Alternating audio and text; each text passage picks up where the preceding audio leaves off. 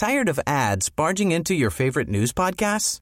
Good news. Ad-free listening is available on Amazon Music for all the music plus top podcasts included with your Prime membership. Stay up to date on everything newsworthy by downloading the Amazon Music app for free or go to amazon.com/news ad free. That's amazon.com/news ad free to catch up on the latest episodes without the ads. Say hello to a new era of mental health care. Cerebral is here to help you achieve your mental wellness goals with professional therapy and medication management support. 100% online. You'll experience the all-new Cerebral Way, an innovative approach to mental wellness designed around you. You'll get a personalized treatment plan from a therapist, prescriber, or both in a safe and judgment-free space. Your Cerebral therapist or prescriber will outline a customized plan with clear milestones along the way, so you can get to feeling your best. With Cerebral, you're not alone in your mental health journey. We're here to empower you to live a fulfilling life. So take that first step towards a brighter future and sign up today at Cerebral.com/podcast and use code ACAST to get 15% off your first month. Offer only valid on monthly plans. Other exclusions may apply. Offer ends July 31st, 2024. See site for details.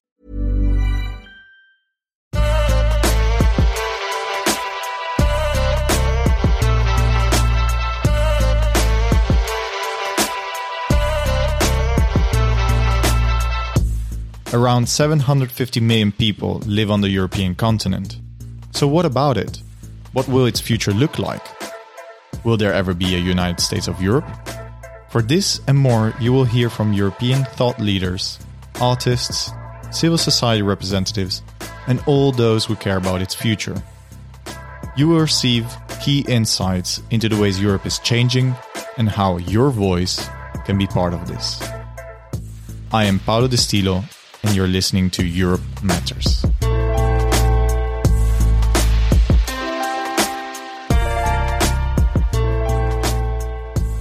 So today I'm joined by Dragos Cristian. He is a Romanian stand-up comedian who started his comedy journey in the wonderful country of Singapore, one of the most vibrant stand-up scenes in Asia. You gotta believe it, it's a pretty cool city to start off your career. And having done shows in Singapore, Malaysia, Hong Kong, Bangkok, Estonia, Spain, England, Czech Republic, Romania, he's now amassed an audience of over 300,000 followers. Make sure to follow him on TikTok. With a very unique style of comedy that can be described as dark but cute, he recounts with his experiences traveling all over Asia and Europe. So, Dragos, thank you for accepting this invitation. Where are you currently based at? Hey man, I'm currently in Berlin at the moment, Germany, Berlin. And are you doing a lot of stand-up comedy right now? Yeah, we're doing a lot. Ever since the lockdown has been lifted at the start of June, we've been doing a show a day, or sometimes even 2 shows a day here in Berlin. So basically, I haven't had the chance to have a break until yesterday. Yesterday was my first break in 3 weeks. So we're doing a show every night. That's incredible. So you're finally having a break after a long time of doing shows, but how was it actually during the COVID pandemic? Was it how does a comedian actually stand up during a pandemic?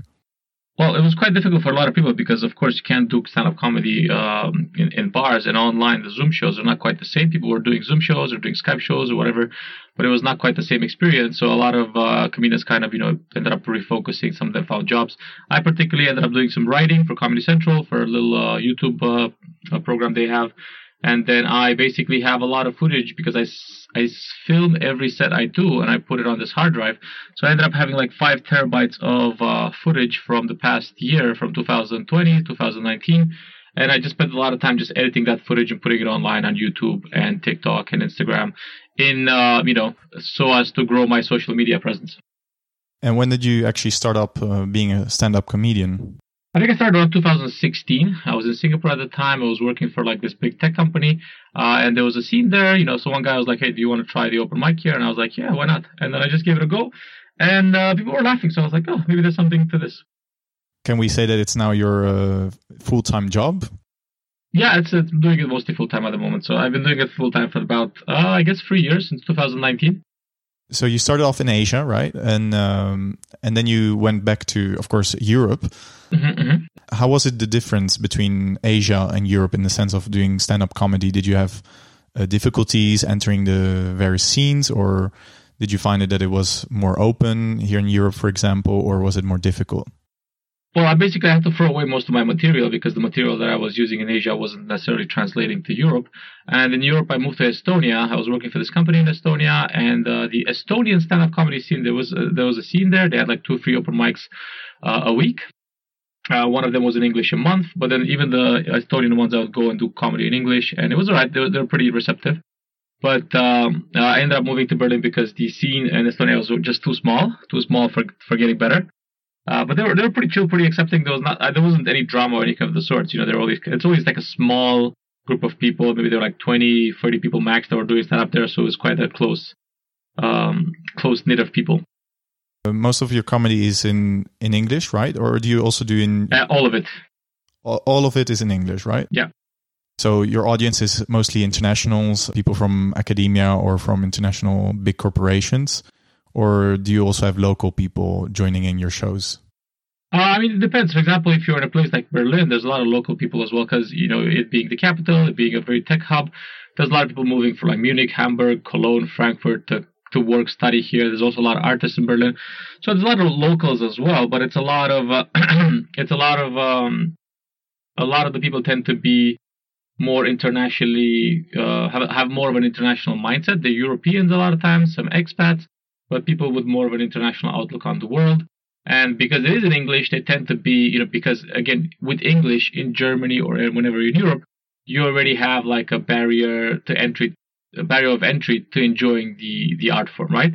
So then people would need to be fluent in English. And a lot of times if they're fluent in English, then this translates to the fact that they're somewhere, you know, lower middle to upper middle class and upwards that are, you know, working in, let's say, professional jobs, maybe academia, maybe students, or, you know, obviously the younger generation is much more fluent in English. So it tends to be somewhere between like 20 to 40 in terms of year range. And yeah, mostly professional students or some form of artists. When you started off, did you feel more Romanian or did you feel already European at the time? Well, I do have some jokes about this as well because I started in Asia as a Romanian, right? So I think the interesting thing about being Romanian in Asia is that nobody knows what Romania is, right? So then they automatically default you to European, which was great because, you know, moving from Romania to other parts of Europe, they automatically default you to Romanian, European, you know what I mean? So it was an interesting perspective that they would view me as European, and then obviously I kind of started leaning into that a bit more. I started explaining to them, you know, the position of Romania within the European Union. I guess at that time, especially if it was like 2004, my time in Asia was like 2014, 2016. I started 2016.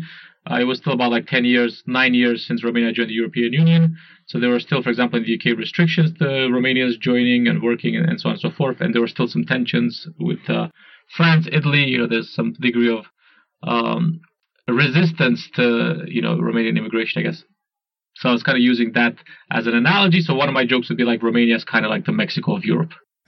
So if Romania is the Mexico of Europe, did this chance of being actually in Asia help you out to feel more comfortable with your nationality, or? Yes, to some degree, yeah. And then, you know, obviously there's always some like power dynamics between different countries. So, for example, when I was in Singapore, they wouldn't necessarily get the Mexico of Europe analogy as well.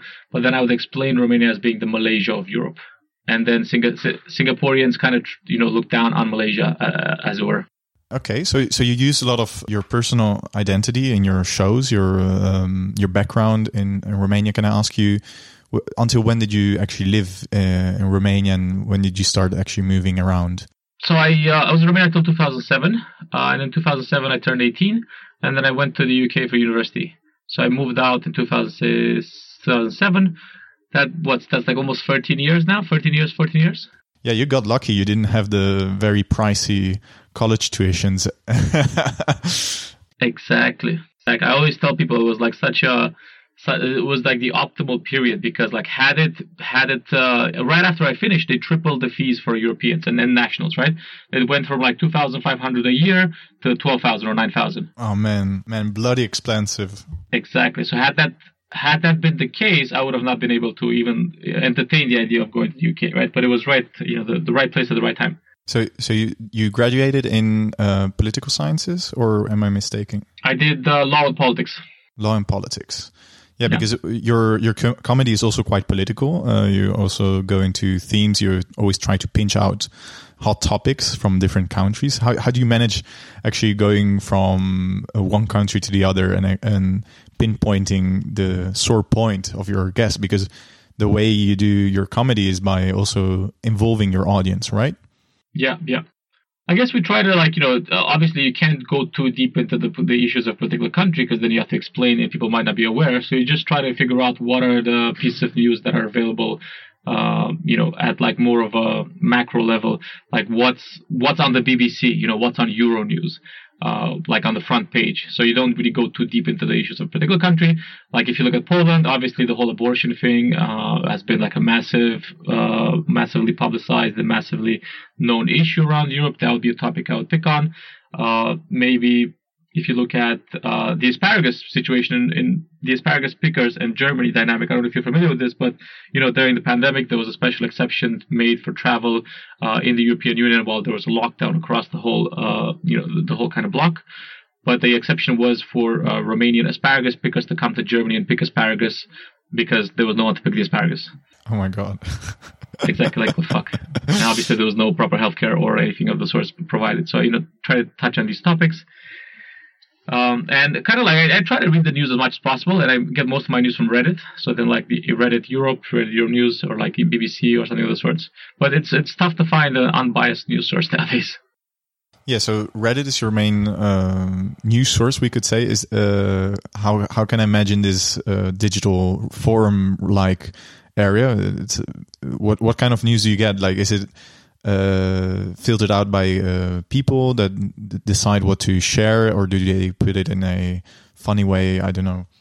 Well, there's a subreddit called Reddit World News, and then people just upvote or downvote if the particular news is interesting or not.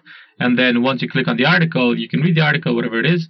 But then the thing is, you can also go into comments and see like the discourse, right? Like what are the arguments pro, what are the arguments against? So you can kind of get a really fast summary of people's positions on this particular topic. Again, there's people on the internet. So there tends to be people from both sides of the spectrum, right? Like whether they're particularly like right wings or white wing, left wing, whatever. So they tend to kind of just hash it out in the comments. Sometimes civil, in a civil manner. Most times not. Yeah, and if we look back at the past year and a half, how do you think Europe actually has managed the whole pandemic situation? Well, it's kind of been a bit of a, one for, Europe as a particular unit, they've tried to kind of help as many people as possible within the European Union. And then you had the situation with the UK negotiating vaccines in their favor, and basically the European Union kind of getting left behind because the different elements of bureaucracy and everybody going on holiday when they were supposed to negotiate vaccine deals. So it's interesting to see how kind of that played into different kind of right-wing political ideologies, kind of like discourse, because they were like, oh, look, the European Union doesn't work. This is the example. The vaccines are not getting distributed. Only the rich countries are getting them, so on and so forth. But then you had a situation where, like, now, like, for example, the past couple of months, Romania sold 1 million doses of the Moderna vaccine to Denmark because they were expiring, and then people in Romania no longer want to get vaccinated. So it's an interesting dynamic. But I think, if anything, it's been fun to watch. Like, this was a real stress test for the European Union in the past decade. Obviously you had the financial crisis, which is back in 2007, 2008. But this is, I think, at that time I wasn't that tuned into European politics, but now I think it's my first kind of like European crisis to kind of observe in real time. And I think it's still a lot of work to do, right? For example, there's the Europass where, like, you can kind of show your vaccine to travel around.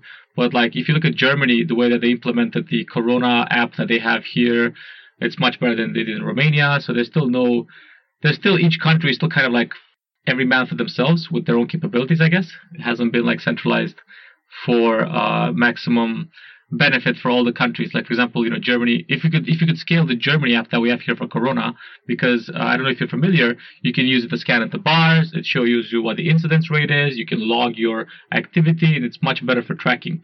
So if you could scale this to the whole European Union, then I think we would have the whole thing under control much faster and much easier. But obviously, budgetary reasons or whatever, it's probably not that possible. So you have countries like, Bulgaria, Romania, Croatia, maybe even like the Nordic countries doing their own kind of development for this particular platform. I don't know how well that is going, so I'm blabbering on a bit, but that's kind of like how I looked at it in the past couple of weeks.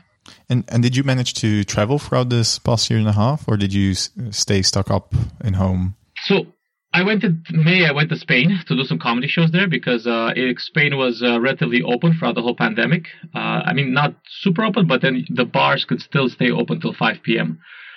Throughout the whole pandemic, so they never closed. So then people could do shows in the bars. So I went there, did some shows. We were there for 2 weeks, and then in the second week they opened shows for the evenings. So for until 10 p.m.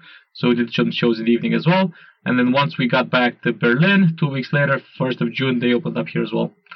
So that was my first travel experience so far. And at the end of August, I'm going to Malta because my parents live in Malta. That's beautiful. So your first experience in traveling was actually in end of May, beginning of June.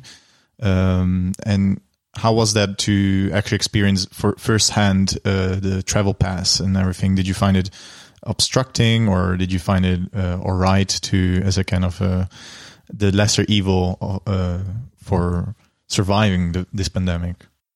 Well, it wasn't the travel pass at the moment because I hadn't gotten vaccinated yet, just because of the vaccine wasn't available.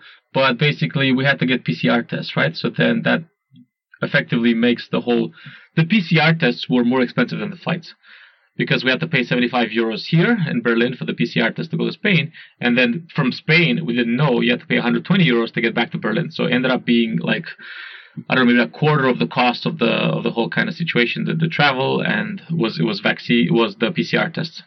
And is Britain still in your mind, or since Brexit, is it? I'm sorry? Is the UK still in your mind, or is it already outside of your ideals of Europe, or are you ever going to go back there?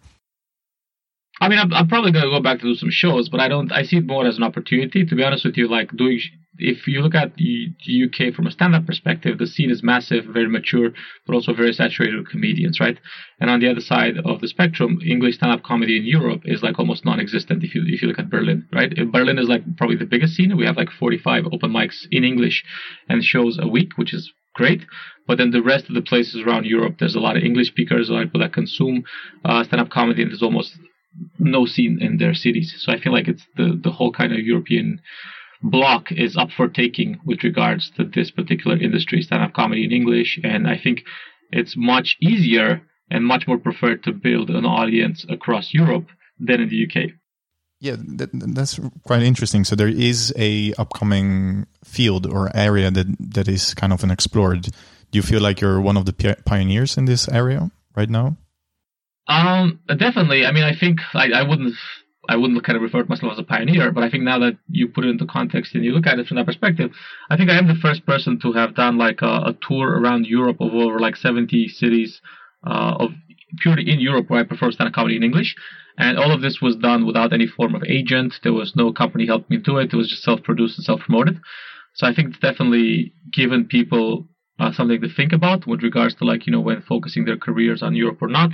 Of course, there's a lot of work to be done because there is no cohesive platform or even let's say a TV channel for European Union in English. You know what I mean? Every country has their own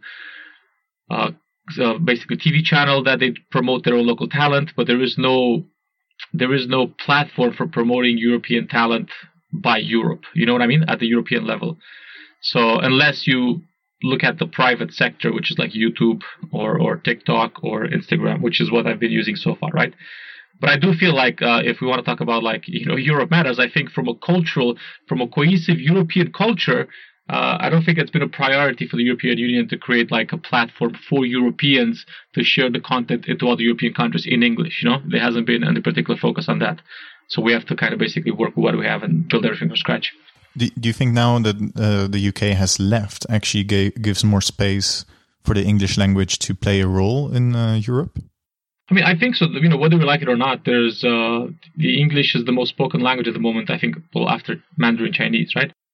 So it is the language that we all kind of Spanish as well, of course, yeah. And I think for Europe, it makes most sense to kind of focus on building more media institutions in English, promoting more, and it's the only way we can all communicate across without any issues, right? In Europe, so I think, yeah, there's room for growth. Obviously, there's a lot of stuff you can grow into that direction, but how do you do it? I was even talking to a friend of mine, like, should we apply for European funding for like some company that we're building for events, or like should we apply for European funding for like maybe like for a media type of YouTube type of business promotion. But then again, even European funding, how do you find it? How do you apply it? Everything's so, and even if you find it, it's boggled in documentation and the paperwork, right? So it's might as well just build something from scratch in the private sector. So would you like to build your own European Comedy Central? I mean, I think that would be ideal, to be honest. There is a European, there's the stuff that I've been doing during the pandemic has been with Comedy Central Germany, where they are basically what I was doing is I was writing scripts in English, and then these scripts were getting localized in Italy, in like, Poland and other countries, and basically performed by local artists there. But there is no Comedy Central Europe that creates content for Europe in English or something of the sort, right? So if there was something like that, whether I want to build it or not is like, of course, I would be great. It's needed. Do I have the time to build it as opposed to like building up my own career? I don't know. But eventually, if no one's going to do it, potentially might have to do it. You know what I mean? It's like deciding how do you spend your time. Exactly. Subtle results, still you, but with fewer lines. Botox Cosmetic, out of botulinum toxin A, is a prescription medicine used to temporarily make moderate to severe frown lines, crow's feet, and forehead lines look better in adults. Effects of Botox Cosmetic may spread hours to weeks after injection, causing serious symptoms. Alert your doctor right away as difficulty swallowing, speaking, breathing, eye problems, or muscle weakness may be a sign of a life-threatening condition. Patients with these conditions before injection are at highest risk. Don't receive Botox Cosmetic if you have a skin infection. Side effects may include allergic reactions, injection site pain, headache, eyebrow and eyelid drooping, and eyelid swelling. Allergic reactions can include rash, welts, asthma symptoms, and dizziness. Tell your doctor about medical history, muscle or nerve conditions including ALS or Lou Gehrig's disease, myasthenia gravis, or Lambert-Eaton syndrome, and medications, including botulinum toxins, as these may increase the risk of serious side effects. For full safety information, visit BotoxCosmetic.com or call 877-351-0300. See for yourself at BotoxCosmetic.com. Tired of ads barging into your favorite news podcasts? Good news. Ad-free listening is available on Amazon Music for all the music plus top podcasts included with your Prime membership. Stay up to date on everything newsworthy by downloading the Amazon Music app for free or go to amazon.com/news ad free. That's amazon.com/news ad free to catch up on the latest episodes without the ads. Millions of people have lost weight with personalized plans from Noom, like Evan, who can't stand salads and still lost 50 pounds. Salads generally for most people are the easy button, right? For me, that wasn't an option. I never really was a salad guy. That's just not who I am. But Noom worked for me. Get your personalized plan today at Noom.com. Real Noom user compensated to provide their story. In 4 weeks, the typical Noom user can expect to lose 1 to 2 pounds per week. Individual results may vary. So what is it for you that you've seen in the past years? What is a European identity? I know it's the big question. It's the $1 million question that even European bureaucrats don't know to answer. What have you seen actually in the past years that makes a European? I think, to be honest, at the moment, if you really want to be a pure European, you have to start living in different European countries. Even if it's just like, doing an Erasmus, or even if it's just going there for a couple of months or something of the sorts. I think the only way to kind of bypass the national identity supremacy, where like, the French are better, the German are better, the Polish are better, whatever, is to start living in different European countries. And I don't know how that could be accomplished. I think it would be great to have more Erasmus type projects, or maybe like, how they have like the student exchange for workers exchange as well. Maybe the digital nomad European might be the one that's going to that direction. But I think, it's encouraging more people not just travel for like 2 weeks to Berlin or 2 weeks to Barcelona, but just live there for like 6 months, maybe 7 months. And I think once you have that experience of living in different European countries, you can embrace the whole European identity much more wholeheartedly, right? Because you've seen how the places are, you've seen how the people react, you've seen how, let's say, they interact with you, and you become a bit more open-minded yourself, right? And I think it's not just open-minded. You have less fear of the unknown, you know? Yeah. Are you afraid of the future? For Europe? Yeah. I think it should be fine, to be honest, at the moment. Yeah, of course, we had this rough patch here with the pandemic and people kind of, you know, turning inward a bit. But I think if, let's say, this whole Delta variant kind of wraps up this year and things kind of like go well with the vaccine, I think people will start appreciating, you know, the whole freedom of movement, you know, free market thing a bit more. So I think we'll be fine. But yeah, I guess it's also like about maybe continuing the integration of the European countries within Europe, right? Because I think there is still some degree of segregation now between like Eastern Europe and Western Europe. But I think the dynamic now is a lot of talent from Eastern Europe migrates to Western Europe, which I think is good for Western Europe because it creates more dynamic societies. But for Eastern Europe, is it great? Is it not great? Does it give more room for the right-wing mentality to rise? We don't know. But hopefully we'll see how it kind of develops. I can give you an example now with Romania, for example. A lot of people that I know personally have decided to just stay in Romania and Bucharest and not move out because the salaries especially in the tech sector, they've gone up significantly and it's quite comfortable to live there with your family and your friends. But again, it's still dependent. They are still working as operational people in Western startups or American companies. Do you know what I mean? They're still cogs in the machine and they haven't gotten to the point where they've created their own machines, their own innovative startup ideas and such. Yeah, so for example, I saw people working for Oracle, working actually in Romania because it's easier to live there, and then you get also good salary. And it's interesting what you point out from Eastern Europe to Western Europe, and in Italy or in Spain, everybody has this idea of North and South divide. So, but not many people talk about the Eastern versus Western Europe, and I think that is an interesting conception because then it shows a little bit like how people perceive topics and ideas. No, in your case, you come from, well, we can say Eastern Europe, but maybe you're from the West for Asia, right? So exactly, West of Asia.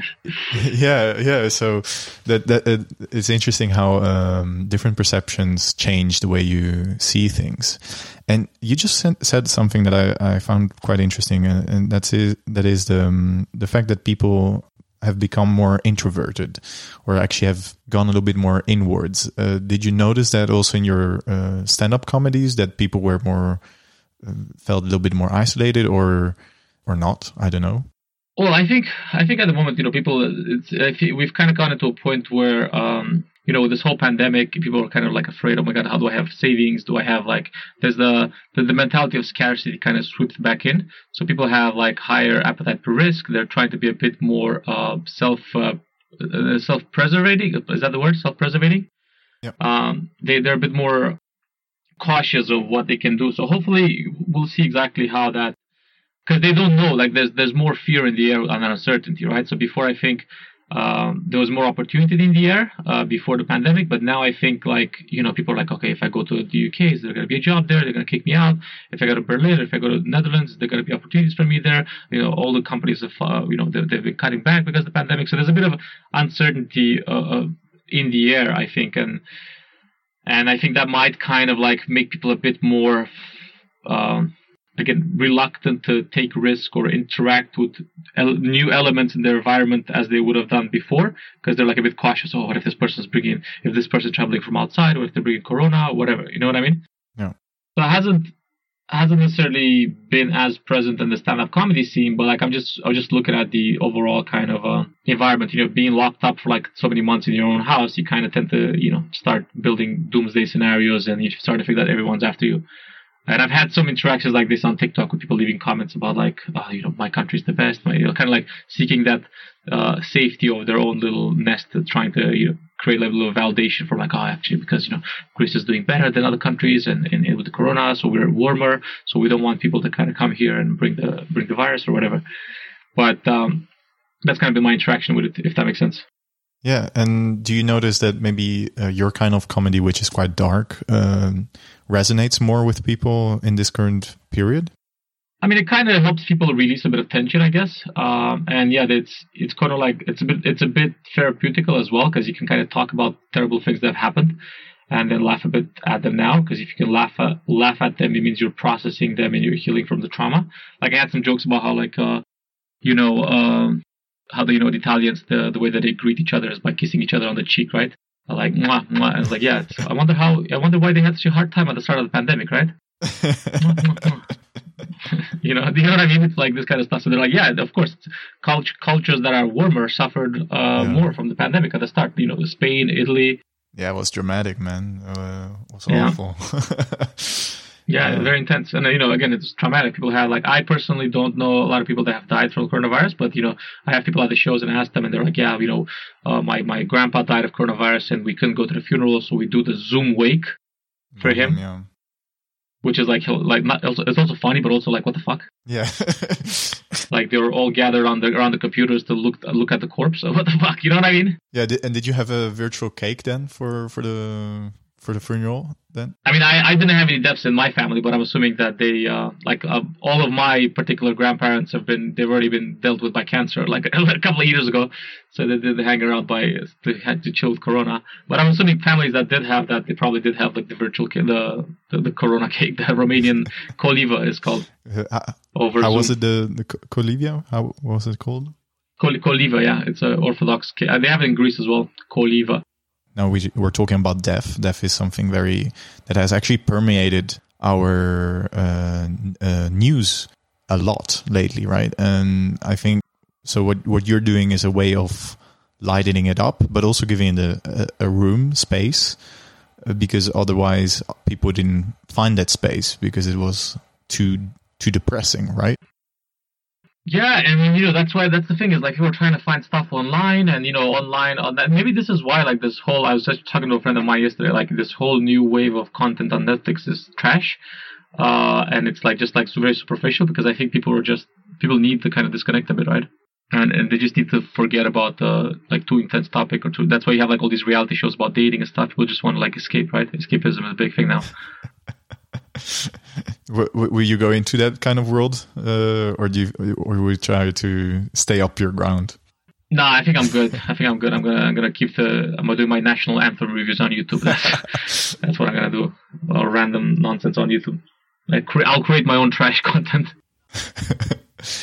And okay, yeah, what you're just pointing out, not the trash. Yeah. That's also a phenomenon that we see in the internet. There's always been trash everywhere. Mm-hmm. Do you think it's now more? There's definitely more, because people feel more emboldened to create it. You know, it's that whole idea. I was like, what the fuck, people like this, that I can make something shitty like this, right? So like I think that if the barrier for quality is not that high, then it seems like the barrier for entry is lower, right? So people are like, oh, okay, I can also create this little shitty. And that's how I started a YouTube channel, because I started a YouTube channel during the pandemic, and I was looking at some other people that were just reacting to videos, and I was like, what the fuck? This is not even entertaining, but people are watching this and it's getting views. I can do something just as shitty and get just as many views. And you know what? It worked. So you have a big audience on TikTok and on YouTube as well, yeah. Or is it the bigger one on TikTok? I think TikTok is about 330,000, and I think the discovery mechanism is great on TikTok. It's some next level. It's really, you can go there with no following anywhere on any platform, and then if your content is entertaining, you can get a following. Whereas YouTube is more still tied to the Google way of discovery, which is SEO, and people have to be searching for something that you do, which means that you can't. For example, if I were to put my stand-up on YouTube, nobody would find it, because nobody gives a shit about, nobody's searching for Dragos comedy, especially if no one knows me, right? So that's why, for example, the content that I do on YouTube has to be optimized for search engine, which is why I'm doing like National Anthem of Italy reaction or whatever, because I'm thinking people will search for this at least once a year. Yeah, so you have to go at it with more strategy. So on YouTube, I've got about like almost 12,000 followers, but on TikTok it's 330, because that's just organic. People are sharing the videos, they're discovering it, and so on and so forth. So it's different discovery mechanisms, and I think TikTok has been quite good for getting me more discovery and more exposure. And people coming from the shows as well to TikTok, and it's been quite good. Yeah, so all these platforms, they all have one thing in common: they're not from Europe, or from China, or they're from the USA. Yes. Do you feel so? We already discussed that a little bit earlier on whether we should have a European media landscape. Do you think that a European media landscape with maybe one platform that could unite the various national platforms or stuff like that, can that be a first step towards a United States of Europe? 100%, because like at the moment, all this content. This is one of my issues that I have with like all these platforms as well. Like, for example, like stand-up comedy from the US, a lot of Europeans follow stand-up comedy from the US just because that's the only one available. And if you look at stand-up comedy from the US, for a European, it feels like second-hand comedy, right? Because it's not made for you. It doesn't talk about topics that are relevant to you. It talks about going to Wendy's. Where the fuck do we have a Wendy's in Europe? You know what I mean? So it's like it's so disconnected from the European experience. But then again, in order to create content for Europe, you have to create it in English, and English is everyone's second language in Europe. So in that context, basically, you have to there is a strong, barrier to kind of creating content in English, because first you have to feel confident enough to speak English. You have to speak it every day, and how are you going to speak it every day if you live in France, right? Or if you live even in the Netherlands, which is one of the highest English speakers in Europe, right? People are still not super confident to create content in English. So you need to kind of show people that, look, we can make content in English, and it can be consumed by people in Sweden, people in Bulgaria, whatever, right? But there is no program, or there is no platform to do that. And I think if you have a bit more of a structure for it to show people that it can be done, then more and more people are going to create content in English, and it is going to lead to that direction where you have a more cohesive European Union. And is your audience also European, or is it more American or Asian? Well, I can give you the statistics at the moment on my Instagram, on my TikTok. It's quite diverse actually. I'm looking at the breakdown now. So like 18% of my audience on TikTok, out of this 330,000 people, 18% are from Romania, and that makes sense, right? Because I'm from Romania. Then the next top one, 10% are from Indonesia. If you can believe it, because I've done some jokes about Indonesia and some of them went viral there. Then 8% are from the United States. And then afterwards, you have 6% from Germany, 5% from Italy. Then I have another 5% from Malaysia. And then it goes down like with different percentages for different countries in Europe. Okay, so for our listeners, there's a big audience waiting for you if you want to start up something in the media landscape. It doesn't need to be competition with Dragos, but something... Yeah, 100%. I think there's enough space for everybody. Yeah. What I said before now about United States of Europe, do you believe in that kind of idea, or do you think it's too American in the way of putting it? I mean, I do think it's quite possible, and I think it's quite a good way to go. As if you look at Europe, there's so many different cultures, different architecture styles, different ways of thinking, and I think in that context it does make sense, and I think it is the right way to go, because just you can kind of mix it together, all these nationalities, and get something really cool. You get a lot of nice mixes. If you look at the US, a lot of the especially like the East Coast. A lot of the East Coast identity is basically, I am Italian American, I am Irish American, I'm Greek American.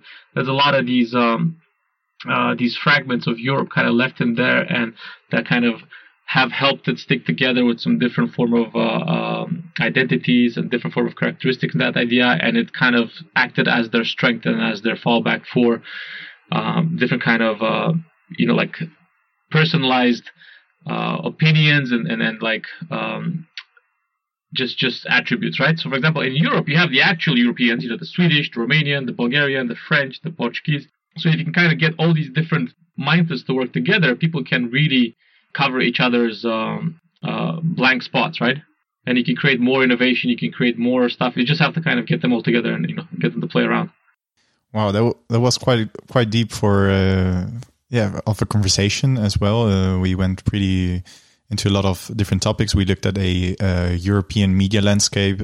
We looked at how comedy can work across borders, how people dealt with death in the past year and a half during this whole pandemic, and how people react to Drago's comedy. And before we leave our audience, Dragos, where can our listeners follow you, and how can they find you? You can find me at Dragos Comedy everywhere. So Dragos Comedy, Comedy. Dragos Comedy on Instagram, on Facebook, on YouTube, on TikTok, everywhere. Follow me everywhere. Send me messages. Send me nudes. Make sure to follow him, and thank you all very much for listening to this Europe Matters podcast. Thanks a lot, guys. Have a nice one.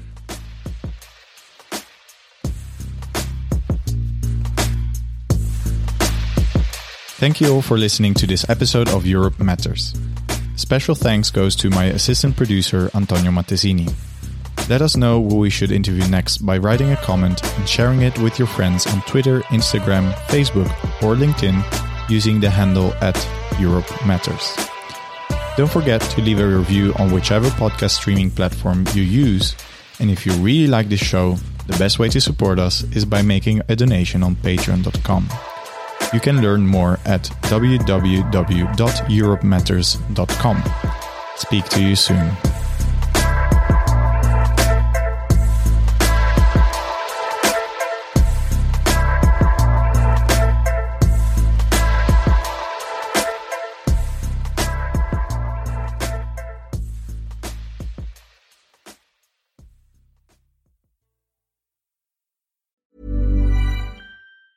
Tired of ads barging into your favorite news podcasts? Good news. Ad-free listening is available on Amazon Music for all the music plus top podcasts included with your Prime membership. Stay up to date on everything newsworthy by downloading the Amazon Music app for free, or go to amazon.com/news ad free. That's amazon.com/news ad free to catch up on the latest episodes without the ads.